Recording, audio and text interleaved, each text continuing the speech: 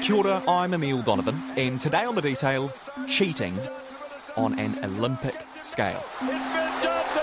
Ben Johnson does it again!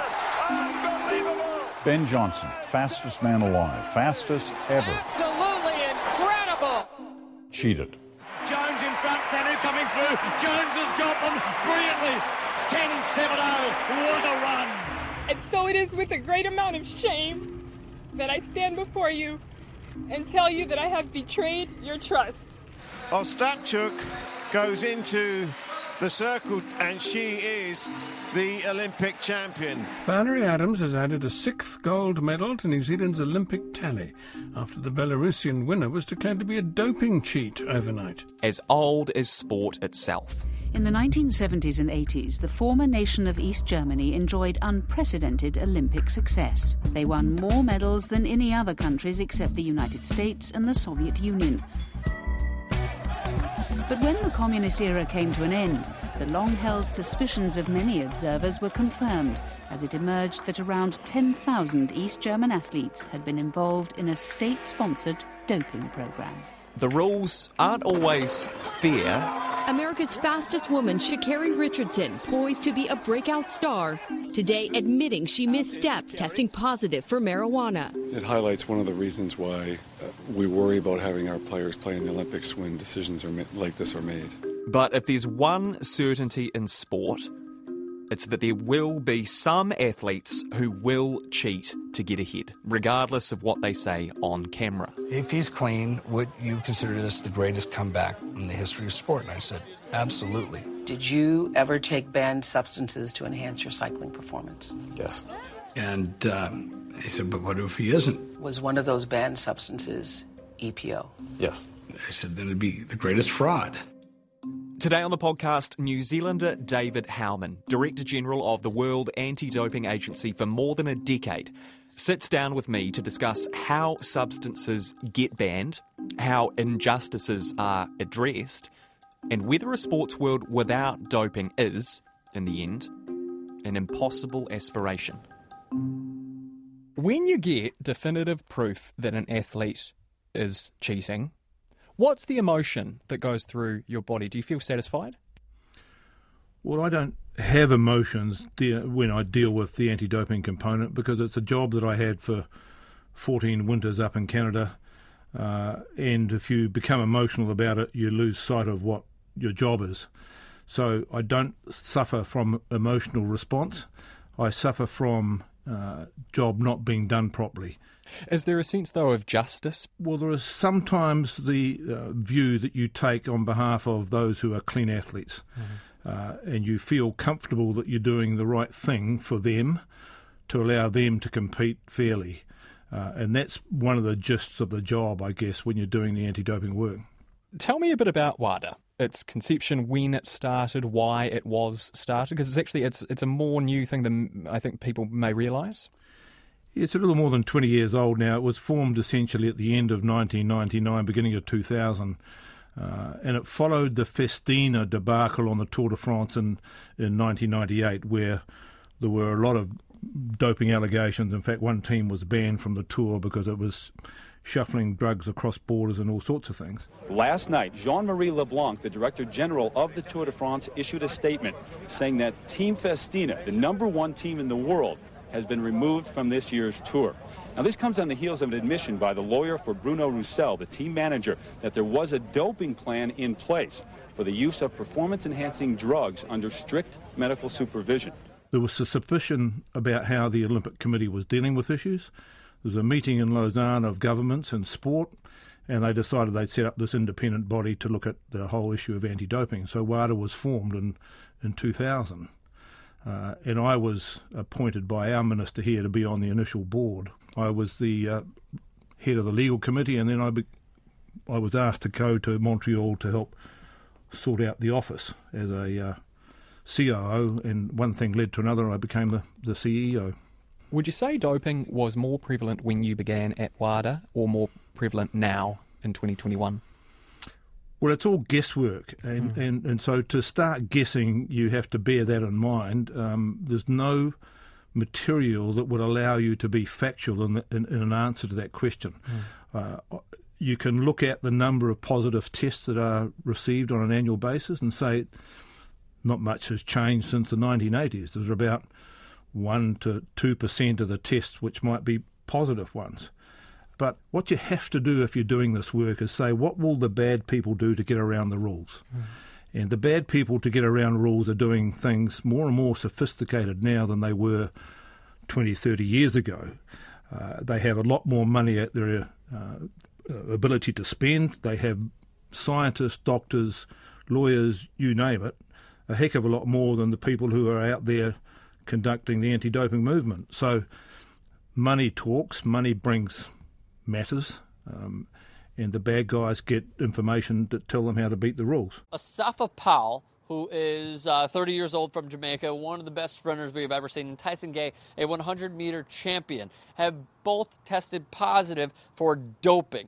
You mentioned just before that these operations are more sophisticated now than they may have been in the past. What does a sophisticated doping operation look like, and how is it sophisticated? Well, I don't want to give too many secrets away to those who might decide to dope, but sure. What has occurred over the years is things like microdosing. So you take a very small amount, which might give you an advantage for a short period, sometimes even the length of the individual competition that you might be involved in, sometimes even less. You might have a cocktail number of substances so that there are several, and the likelihood of detecting one is therefore minimal. You might also engage in blood transfusions, in over-liquidating yourself before your tests, over-hydrating. There are lots of pretty easy ways of beating the system. And so if you are running the system as an anti-doping specialist, you need to be alert to those so that the athletes that you have suspicions about and have information to might indicate that they're doping, you test them at the right time. If you don't, you can miss that 24-hour clock or whatever it might be that the stuff takes to get out of the system. Yeah, so it's not so simple as, just pumping someone up with human growth hormone and all of a sudden they're big and strong. No, that the image of that frightens me a little bit, actually, Emil. But look, I think at the end of the day, those who are being sophisticated in their cheating will be just that, totally sophisticated. And those who are trying to get them will not be quite as sophisticated, and therefore, you're chasing your tail a wee bit. Let's talk a bit about the prohibited substances list. This has been in the news over the past couple of weeks. Marijuana is legal in Oregon, where Richardson was competing, but is banned in the hours before a race by the U.S. Anti-Doping Agency, which says it can enhance performance, pose a health risk, and violate the spirit of the sport. Maybe one way of describing this is all illegal doping uses prohibited substances, but not all prohibited substances are illegal doping. Is that pretty much the case? I think what you're trying to say is not all prohibited substances are performance enhancing. Yeah. And that would be accurate, because performance enhancing or the potential to enhance performance is only one of the three criteria that would lead to a substance being on the list. And you have to satisfy only two of them to get it on the list. The other two are contrary or have the potential to be contrary to one's health. And the third one is contrary to the spirit of sport. So when the World Anti-Doping Agency does this list, which it does on an annual basis, it receives submissions from any international federation or any government that wants to make a submission, considers them, and might put something on the list or take something off, but they will not publish the reasons for that. So you will not know, looking at a matter, whether it satisfies the first two or the second two or the first and the third criteria. You're not told that. Cannabis is interesting, Emil, because it has a history, and I think it's worth telling people what that is, because the IOC was responsible for the list before WADA was formed. And for a long time at the Olympic Games, the IOC itself relied on each individual sport at those games to have a list which mirrored theirs. What happened in 1998 was that a snowboarder from Canada tested positive for cannabis. He was disqualified from the event by the IOC. Rebliati's ordeal is, of course, the talk of his hometown, Whistler, British Columbia. Rebliati is a hero in this ski and snowboarding mecca. Oh, I tell you what, they'll stand behind him right away. He won, mate.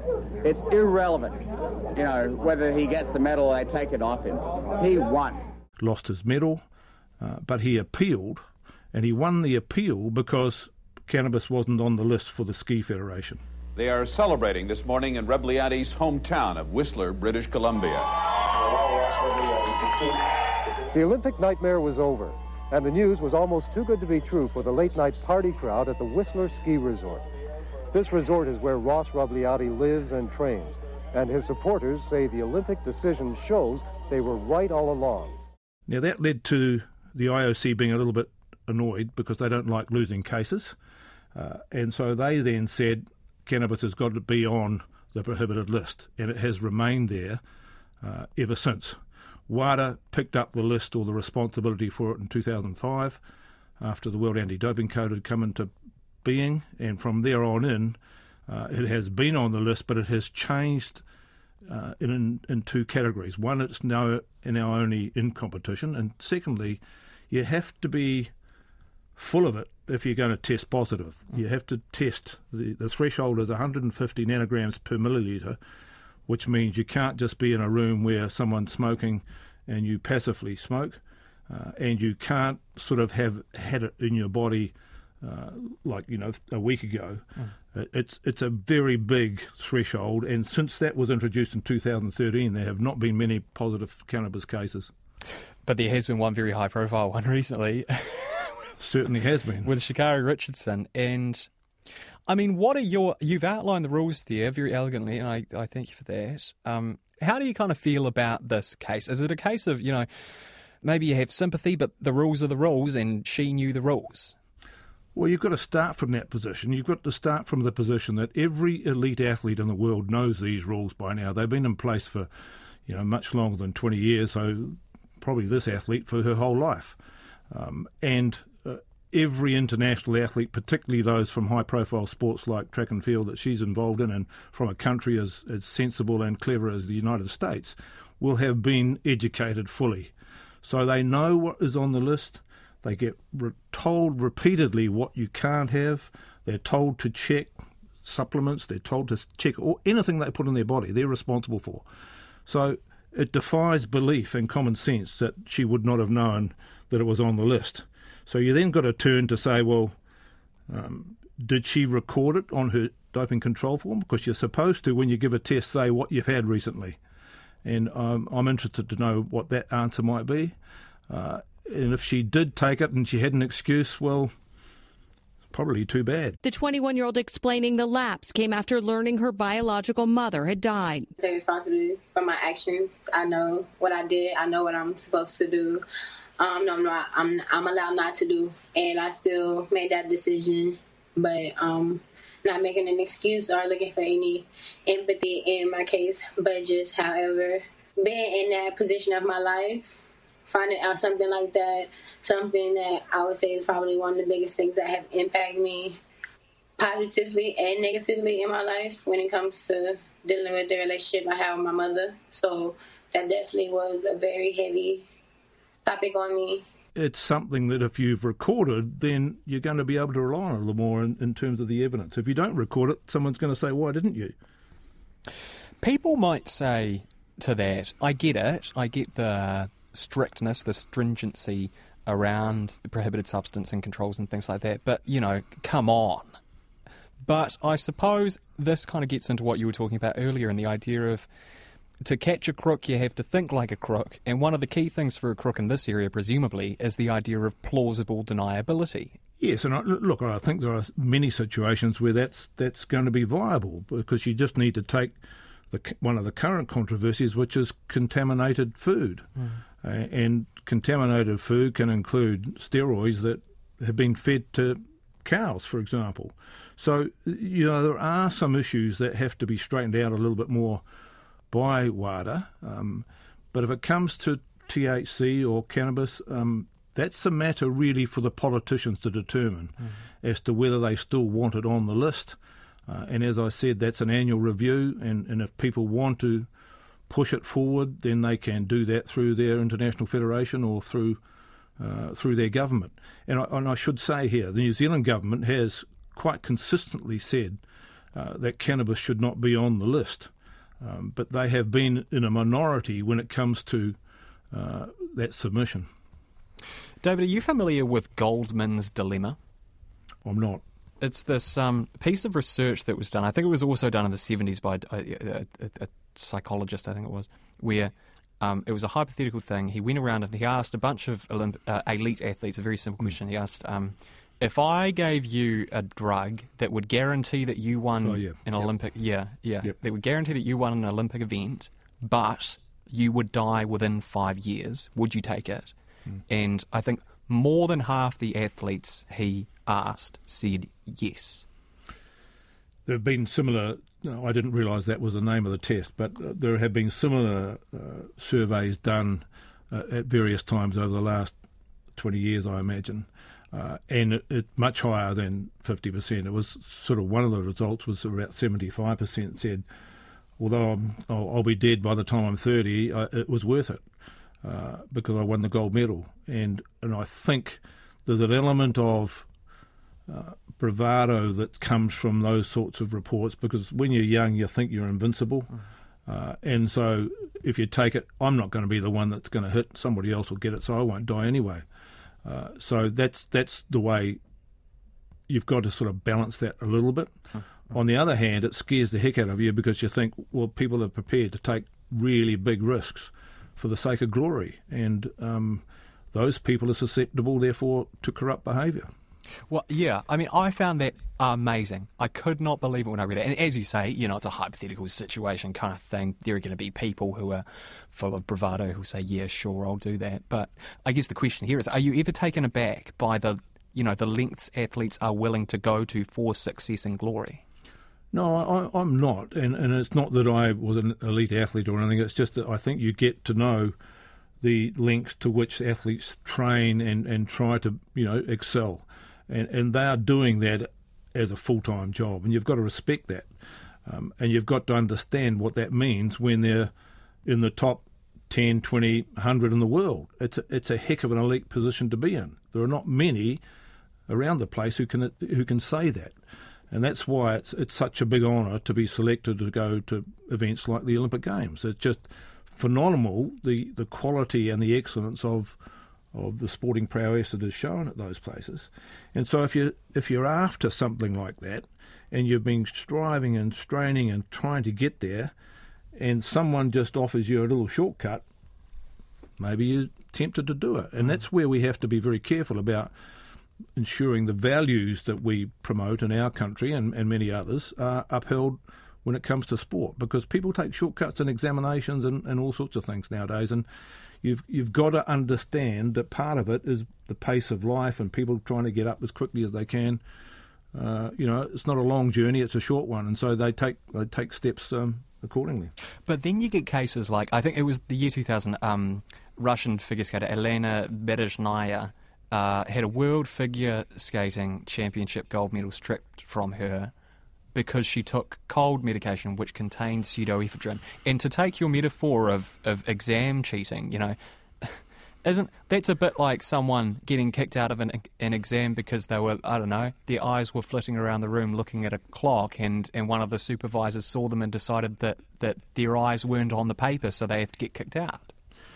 Yeah, I wouldn't use that analogy. I would just say that is what I would describe as inadvertent doping, where the principle that I raised, I think, earlier about an athlete being responsible for everything in his or her body comes into play. And so you've got to examine medicinal stuff, you've got to examine supplements so that you can say, I did everything I possibly could to ensure that didn't have a prohibited substance in it. Mm-hmm. And if you can't show that, then unfortunately, even with something like that, you're going to lose the event result. So you're going to be disqualified. You might not get a sanction, but you're going to lose the event because you had that prohibited substance in your body. And there have been many of those sorts of examples over the years. I remember a young gymnast in the Olympic Games in Sydney, the same sort of thing. a young woman, Radican, who had just that sort of scenario, and unfortunately lost the medal. Andrea Radicon has filed a lawsuit, it's being reported, against the International Olympic Committee. The goal is to get her gold medal back and to have her name cleared from what's being called the blacklist of doping. But a lot of people felt very sorry for her. And I suppose it's the fault of dopers that such a strict line has to be adopted. Well, it's that, but it's also sometimes the pharmaceutical stuff is different from country to country, and I don't want to put any label on it, but you might have something in this country whether you go and buy it in some other country and it's got a different makeup. And so you really do, and this is why I say at elite level you're going to have to be really, really careful about what you put in your body. Do you think sport without doping is a bit like society without crime, in the sense that it's something that we should aspire to, but which almost by its nature is essentially impossible to achieve? You'll never win the war. You might win a few battles on the way, and I think you have to concede that when you start this sort of stuff. But you've got to look at what you therefore can do to reduce it. And so reducing doping is probably a better objective than absolutely ridding it. And the second thing is you have to do is make sure that those who are the real corrupt people in sport are removed. And I'm not talking about the athletes. This is where I'm talking about those who cajole or persuade or otherwise convince athletes to do things that they shouldn't be doing. And it's not just doping, it's match fixing and all the other things you can do in sport that makes it wrong. And so we need to look at that from that perspective, and we need to do what we can to manage it the best possible way, and anti-doping programs are part of it. That's it for today. I'm Emile Donovan. The Detail is brought to you by newsroom.co.nz and made possible by RNZ and NZ On Air. You can download us free to your mobile phone every day on any podcast platform. Alexia Russell produced today's episode and Jeremy Ansell engineered it. And thanks to David Howman. Mā te wā.